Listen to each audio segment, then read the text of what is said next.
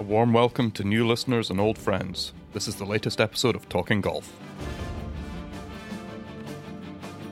And it's not just about, okay, I need your hands in this position or I need the club to be here. It's how are you doing today? You know, how's your recovery? How's everything going with Brendan? How are things at home? What have you been doing in the gym? Kind of all of these things. And he has a good understanding of his guys as human beings. Welcome back to another edition of Talking Golf, and I'm delighted to say that I'm joined by someone with a name who might not be familiar to you, but plays a pretty significant role in the game of golf, Dr. Brendan McLaughlin, all the way from sunny Orlando, Florida, at the top of the hill in Reigate in a very cold, blustery day. Welcome, Brendan. Thank you, Hugh. So I think it's probably best if we start by just getting you to talk a little bit about who you are, what you do, how you've ended up on top of the hill here. Yeah, absolutely. So I'm a chiropractor by profession, as well as a strength conditioning coach. I did all my education up in Canada, where I'm from, for years, and then worked with a lot of juniors and Canadian Tour players up in Canada, and just through sort of a network of people and just different players, ended up coming down to Orlando to work at a golf academy down in Orlando and work with some Canadian players that were down in Florida. And then from there, that just kind of grew into working with higher and higher level players, Web.com players, LPGA players, and then eventually PGA Tour players. So for the last couple of years, my life has really revolved around traveling with some of the guys on the PGA Tour. And that's kind of what has brought me out this way, and just sort of traveling all over the world for the last couple of years. So probably definitely the biggest name player you work with just now is Justin Rose, who's hosting the British Masters across the road here. Absolutely, yeah. How did you get introduced to Justin? My name had come up in conversation with Justin just through a number of people who mutually knew us. Yeah. You know, he's had a very successful career, but always didn't have someone stateside with him to sort of help manage certain things, just as far as injury prevention and recovery. I mean, he works with Justin Buckthorpe, who's fantastic, and he's sort of based over on this side. But he never really had someone consistent stateside. So I got introduced to Justin in January of 15, So January of 17, he just asked me to come down, just to take a look at a few things, and give him my opinion on what I thought he needed to do and what he needed to work on. And I spent the weekend with him down at his place in the Bahamas, and we did some work together. And then the following week he was going to Hawaii, and he said, "Hey mate, you want to come to Hawaii and we'll try this out?" And so I went with him to Hawaii and just sort of started the process there. And he had a successful week in my mind, in that he was healthy for the whole week. Previous year he had struggled a little bit just completing tournaments, so he ended up second at that tournament, and then that sort of spurred our relationship. So I've essentially been with him for every PGA Tour event since then, as well as sort of. And your introduction to Justin was that through Sean Foley? It was through Sean, yeah. So another great Canadian? Yes, absolutely. So I had worked with a couple of other Sean's players in the past, and he had sort of brought it up, and he said, "Would you be interested?" And I said, "Yeah, absolutely." And the next thing I know, 10 minutes later, I'm getting a call from Justin asking me to come down. So, you know, sometimes that's how these things work. Yeah, it is, isn't it? So, for the listeners who aren't necessarily familiar with how sports medicine works in golf, how you integrate with Justin's coaches, how you manage your day-to-day time with him, talk us through a little bit about the work you do. Yeah, I'm very fortunate in my work with Justin, in that he's always had a very strong team, and sort of being part of that team has made my job in many ways much, much easier. So along with Sean and Justin Buckthorpe and Phil Kenyon and his caddy Mark, we just collectively come to answers together, which is extremely helpful. So my role kind of in that team is sort of trying to keep Justin healthy, and whether that's through manual therapy or different recovery strategies or in the gym, it's how can we perform. But a big part of that is my fully understanding, as much as my ability, is his game. So I spend probably just as much time with Sean talking about his golf swing and different aspects of his game than I actually do with Justin. And that's been a tremendous help for me in understanding kind of the demands of how he plays the game, because different guys play differently and they'll require different things. So it's not just a case of Justin coming to see me and laying on a table and me not understanding the context of situations. So I spend a lot of time on the range. I spend a lot of time walking the course with Justin and Sean to really kind of understand him as an athlete. Yeah. And that allows me to prepare kind of recovery strategies a little more appropriately, and allows me to apply any treatment interventions a little bit more appropriately as well. Yeah. So it's interesting watching. I've been around Justin Buckthorpe an awful lot, been around Rosie and Sean an awful lot, and I find it fascinating how much of a team you guys are together. It's something that I think the majority of PGA Tour and European Tour players could learn from, is how well you integrate and work together to assist the ultimate goal, to make Justin as good as he can be. Yeah, and that's the thing, right? So for me, it's always a question of how can I make the player in front of me better? How can I help him? And that means different things for different people within the team. Oh, absolutely. Better for you equals healthy, functioning. I couldn't agree more. And I think in the case of Justin, he's obviously a very well-established player. He has had a tremendously successful career. And at 38, he's not old in the sport, but he's been playing professional golf for 20 years. And that comes with its own set of wear and tear from travel and playing, past injury, and that kind of thing. And Justin has, it seems, suffered from health issues a little more than most. Yes. So in the past, he definitely does have a history of back issues and that kind of stuff. So when I came on as a part of the team, my big impetus was, I always told him, I said, look, you can't get that much better if you're hurt all the time. So practice becomes difficult, travel becomes difficult, playing tournaments becomes difficult. So my real whole job, one of my first goal coming out, was just trying to keep him healthy, and he would sort of do the rest. And, we've had a ridiculous amount of success in the last couple of years, and that's, most of that has been spurred by just keeping him healthy. So, and just allowing him to be the athlete that he is. Yeah. And it's interesting because I see so many coaches of different disciplines measuring their success in terms of wins or top tens or appearances in certain teams, or getting into certain events. But the reality is that if you don't have a healthy athlete, all of that's irrelevant. I completely agree. Yeah, the health of the athlete, especially in golf, is so important. I think if you're struggling with injuries, or if there's a mismatch between what a coach is asking a player to do and what they physically can and can't do, inevitably that leads to poor performance and probably injury over time. So I'm extremely lucky with Sean in that he's very open to listening to what I have to say, and he's very curious always in trying to help Justin, but in the safest possible way. Yeah, so let lead into this nicely, that how do you and Sean work together? Because ultimately, certainly in golf, an awful lot of a player's health is determined by the quality of his movement.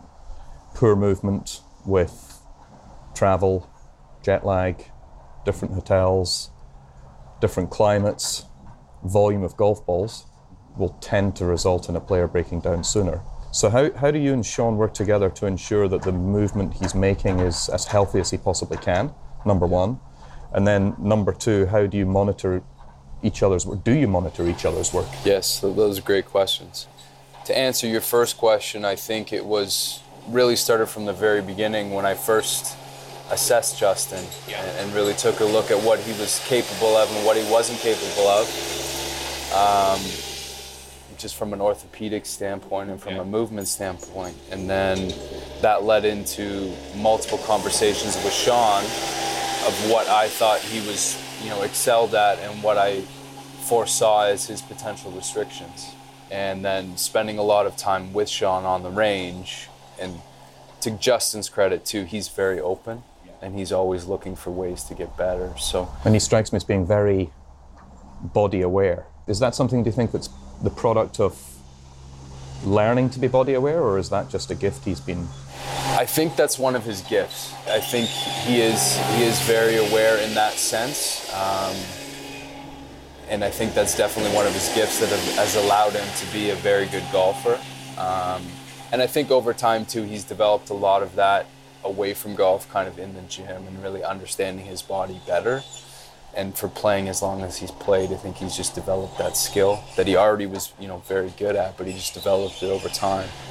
So spending a lot of time with Sean on the range, kind of understanding things. And for me, in the background in sports medicine, obviously I'm not a golf coach, but Sean and I can have intelligent conversations based on what he can and can't do and sort of how I see things. And he may not use language I'm familiar with, and I may not use language he's familiar with, but we can kind of come to a common ground between Sean, myself, and Justin and have those conversations.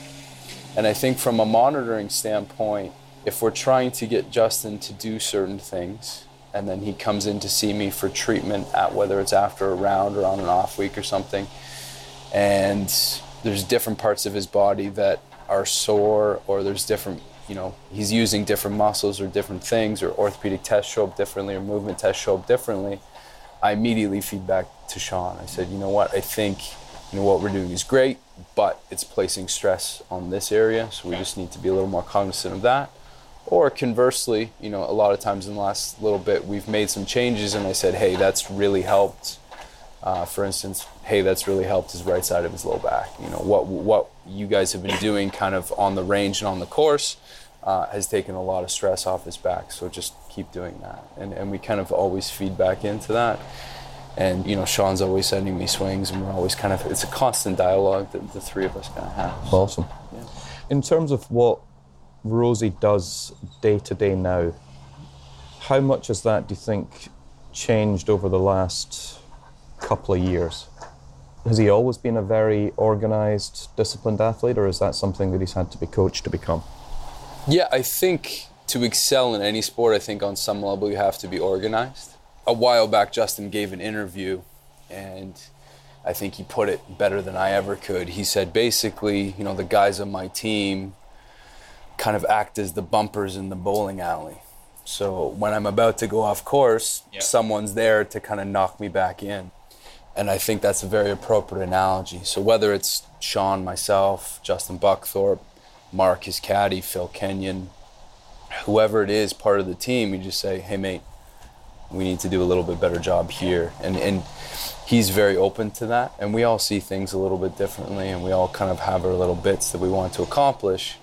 And he's very cognizant of doing all those little pieces to become the athlete he is. Yeah. So it's really just a little bit of a conversation between all of us to sort of keep everyone in check. Yeah, I've had a number of discussions with the guys that comprise Francesco Molinari's team, and also the guys that are involved in Rosie's team. And it strikes me that they're probably the two most functional teams in world golf just now.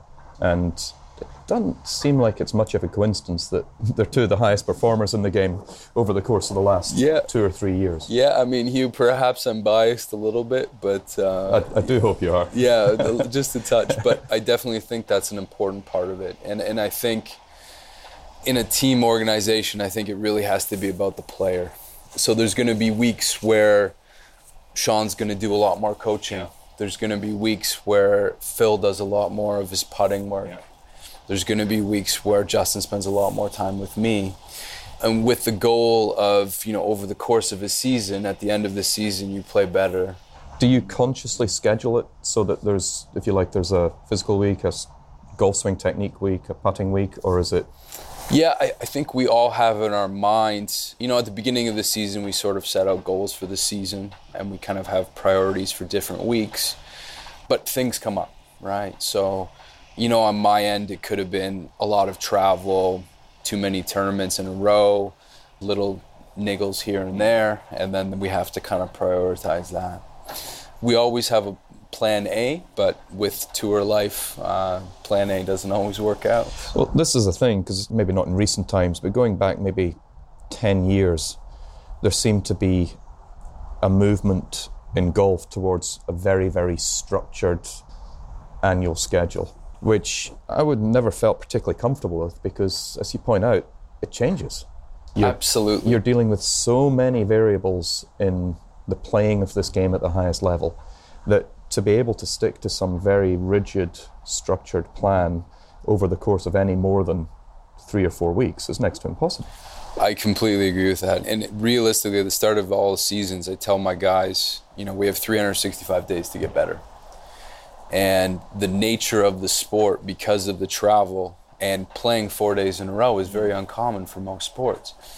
So that in and of itself presents a challenge. So to me, it's, how do we structure weeks where we improve a little bit consistently? And there may be weeks where we're not improving, but we're not getting worse, with the goal that over the course of an entire season, we get better. And inevitably, there has to be flexibility within that to allow the athlete to be human. And I think a lot of the times with a structured approach like that, it's not taking into account the athlete as a human.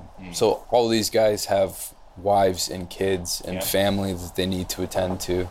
They have obligations outside of professional golf. They have all of these things, especially guys who are international players like Justin, like Francesco. They're traveling all over the world and have commitments all over the world. So to assume that this is the week we're going to peak for this event, or this is the week we're going to do this, it's a pretty bold ask for these guys. I mean, it looks very tidy on paper and it looks very logical and very sexy, but ultimately when it comes to executing it, it's just not possible. Yeah, even for me, kind of in my role in sports medicine and general strength conditioning, the idea of periodization in golf doesn't work. And realistically, it doesn't work for any sport, perhaps other than Olympic sports, where you're peaking for something every 4 years. Any kind of cycle sport or sport that works in cycles is 100% agree.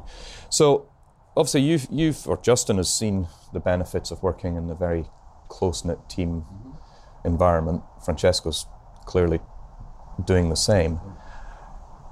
How many athletes in golf now do you think are cottoning onto this? I think it's definitely becoming more of a trend.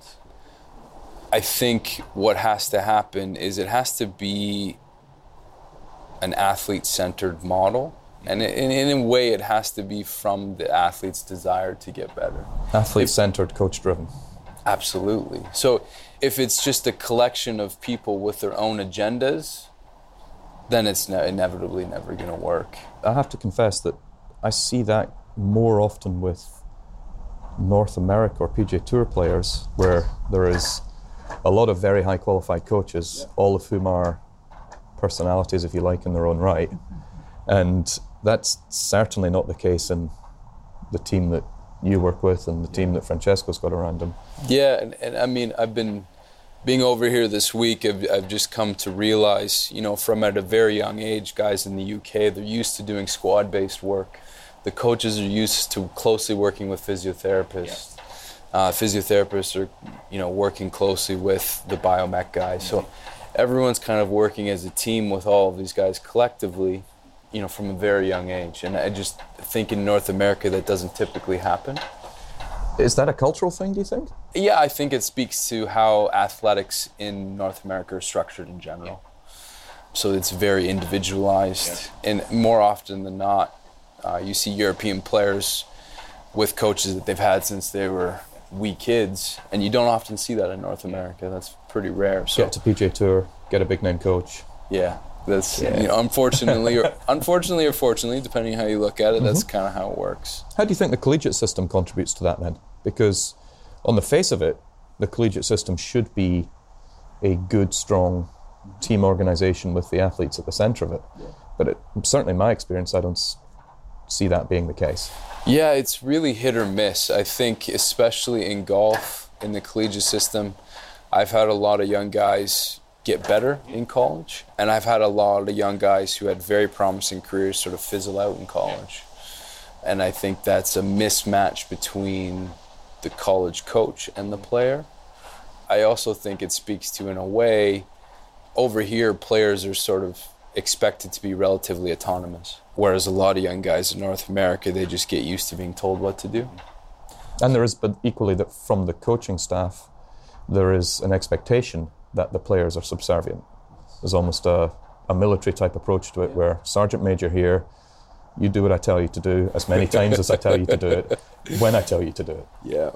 Yeah, so when guys get to college, and if they have a coach who says, who the expectation is, you need to figure out how to improve, then they'll struggle. And some of them can overcome that and learn how to be that way. Yeah. But, you know, in their defense, if they've never been autonomous from a young age, it's going to be very hard at 18 or 19 years old just to all of a sudden be that way. How young would you start to educate your players to become more self-sufficient, more autonomous? I work with kids 13, 14 years old. Yeah. I don't work with many kids much younger than that, so I really can't speak to that. But kind of in my teenage group of guys, my goal with them is to kind of be better human beings. And I think that speaks to a little bit of autonomy. Yeah. And whether they improve at golf at that age, I'm not too concerned with. If I solely concentrate on improving their fitness or improving their golf game, but disregard them as a human being, I don't find they excel as much. If I spend a lot of time improving them as human beings, then the fitness and the golf and everything sort of seems to come along with it, because they're instilling better habits and just looking at things a little bit differently. It's interesting because I had a fantastic chat with Robert Rock yesterday, and just listening to his story, which is really, he's something of an outlier in terms of professional golf in Europe, certainly. And the thing that he put his success and growth down to as a player was having to figure it all out himself. Yet we're surrounded by parents predominantly, but also the culture suggests now that if you're half decent at golf at 12 years old and you've not got a coach, there's something wrong. So that's one side of the equation. The other side of the equation is when these 12-year-olds are then put in front of coaches who are not trying to develop the human being ahead of the golfer, and who are concerned solely with performance and not trying to create this autonomy that you talk about, they generally hit a barrier. It really bothers me when you see youngsters who've got putting coach, swing coach, psychologist. Yes. and they've got all these beautiful plans put in place, but it's almost like the player is this kind of ship floating around in the ocean, bouncing from one person to the next, and never truly taking control of his own course. And coaching for me is great at any age if you're coaching the player to become self-sufficient and a real self-server. They can look after their own stuff on a day-to-day basis. So let's change direction a little bit. Do you think that Justin had any concept of how effective this real team culture could be when he embarked on it? To me, Justin has always struck me as sort of a pioneer in many ways. I mean, he was one of the guys of his generation that was sort of a real international player. I mean, he sort of stuck a flag in the ground and said, I'm going to play the PGA Tour, when most European guys weren't doing that. And he's always looked for ways to get better. And I think bringing Sean on was instrumental for him in his success. And Sean's always had different people that he's worked with over the years, and I think in a way Sean helped him with sort of the team approach. You know, in between Sean and Mark, his caddy, he's brought on a lot of people here and there over the years to help him with different things. So it's always about fit too. You bring people on, you test out how it works, and sometimes a part of the team that, especially in North America, I struggle with is sometimes being a part of a team is solving a problem for that player. And that may not mean that you're with that player for 10 years. And that's perfectly fine. There's always going to be a core to the team, usually the coach and the caddy and the player. And then realistically, the rest of us are there just to solve a problem. And if that problem no longer exists, then truthfully, we've probably done our job. Yeah, absolutely. There's no shame in that whatsoever. No, absolutely not. You're trying to work yourself out of a job. Yeah, well, in a way, yeah. So it's... But don't you think that continuity that Rosie's got is a major part of his success now? Oh, absolutely. I mean, he's had Mark with him for 9-10 years, I believe. Sean's worked with him for 8. Buckthorpe's been with him for 8 or 9 years. So definitely the continuity is important on some level to build on that success. What's your take on players who bounce around between coaching staff, caddies? Is there an upside for that? So that's an interesting question. I think when you start bouncing around between multiple ones, I think that's a player who's looking for answers from who's looking to be told what to do rather than coming to their own conclusions. I've seen players change coaches and win the next week just because that coach said something that resonated with that player that they probably knew all along. They just needed to hear it a little bit differently. And the player-coach relationship to me is very interesting, kind of on the outside looking in. In many ways, it's like a marriage. I mean, it's professional athletes are so good at marriage, aren't yes, they? Well, it's something that, it takes time to cultivate, and it's really about, I think, as a coach, that's a very difficult job, and really understanding where your athlete's at and sort of what they need. And also, I think something that Sean's world class at is really understanding his guys on a human level. Yeah. And it's not just about, okay, I need your hands in this position, or I need the club to be here. It's, how are you doing today? How's your recovery? How's everything going with Brendan? How are things at home? What have you been doing in the gym? Kind of all of these things. And he has a good understanding of his guys as human beings. Yeah. And I think that allows him to be a more effective coach. Yeah. I've said this many times before in the podcast that unless there's a functioning relationship between all members of the team, but predominantly between team members and the player, it's very difficult to maximize the performance of that player. Oh, absolutely. Very difficult. And some players don't necessarily want a relationship, but at some point you've got to understand what makes each other tick to be able to get the best out of each other. Okay, so final question. Golf, from a sporting perspective, is probably a little bit behind other sports in embracing sports science, sports medicine. Yeah. There are instances now, your situation being one of them, where you're taking it to quite an advanced level, but you're definitely the exception rather than the rule in golf.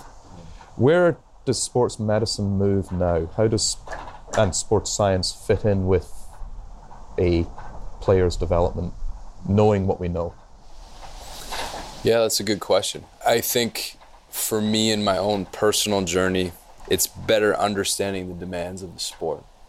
And I think that's extremely important, and I don't think I can really stress that enough. And there definitely seems to be a void in the guys working on both tours. Yeah, oh, absolutely. In terms, they may be very expert in their field, understanding how that will fit into golf, which, as you've already pointed out, it's played over 4 days. It's not just 4 days, it's probably 6 or 7 hours of work on 4 days. It's a sport that demands different things. Yeah, it's very unique. I think as far as sports medicine's concerned, I think a lot of guys, and dare I say golf fitness, a lot of guys have been obsessed with essentially looking at just swings on the range and saying, okay, these are the physical characteristics and this is what leads to this and that. And working with different coaches and different guys in the sport, I realized it's not that simple at all. And one of the things that was really troubling for me was just in terms of S&C and fitness for golf is everything had to look like the golf swing, which I think is a fundamental misunderstanding. So for me, it's really, what are the physical requirements of the sport? What are the true physical requirements? So what does an athlete need to be able to do in all aspects to perform in the sport? And I think that's a more important question than looking at, okay, well, if they need to do this in their swing, I should design an exercise to do this. So it's, what kind of range of motion do they need in certain joints? What are the power capacity work that needs to be done to produce the amount of force in the golf swing? So questions like that, kind of taking it one step back rather than just trying to mimic the golf swing, I think is very important. And then from an injury standpoint, the thing that's been extremely helpful is obviously surrounding myself with good coaches, but surrounding myself with good biomechanists like Mark Bull, and really just understanding what can affect what and sort of what joints are required to do certain things in the golf swing, and where injury can occur, I think is super important. It's interesting you mention that, because certainly my growth as a coach has been accelerated more in recent years by spending time with guys like Mark or with guys like yourself and understanding basically function, movement. Yes. understanding cause and effect and how that would then translate into club and ball behaviour. And certainly my education initially, for probably the first 10, 15 years of my career where I've been coaching full-time, was very much driven by, okay, what does a good golf swing look like? And then when I'd nailed that bit down, it's like, okay, well, I know what a good golf swing looks like, so what do different good golf swings look like? And then starting to understand matching component parts. Well, if the body pivots in this way, then what's going to be the most effective way to match hands and arms to that? That was really, as I said, that was probably the first 15 years. It never even dawned on me, my ignorance more than anything, it never even dawned on me that actually, shouldn't I be spending an awful lot of time figuring out, number one, what's good function? Yeah. What does good movement look like? How do those two contribute to how the club moves? Then, on top of that, and the bit, to me, the great unknown now is how people learn to move and what's the most effective way to improve movement. I think we're very much at the start point on that particular journey. Oh, I absolutely agree. And that's one of the exciting things for me. You know, whether it's at a junior level or just some of my young professionals or kind of all the way at the top with Justin, those are the questions that I'm continually asking. Because we've all worked with players where you can see an immediate and dramatic change and improvement in movement.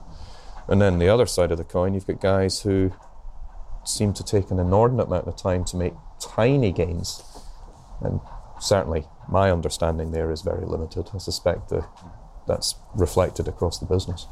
Yeah, and I think that's where it's important. Even if the players you work with, you're not involved in a team, I would encourage anyone in this industry to seek out other people in other professions to try and better understand certain things. So I think always good things generally happen when sports medicine guys spend time with coaches and vice versa. 100%. And coaches spend time with 3D guys.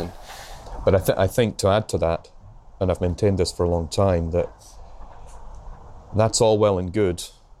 That experience doubles in value, triples in value, the minute you have a subject, a player in there. Oh, absolutely. Who you all know intimately. Yeah, I agree.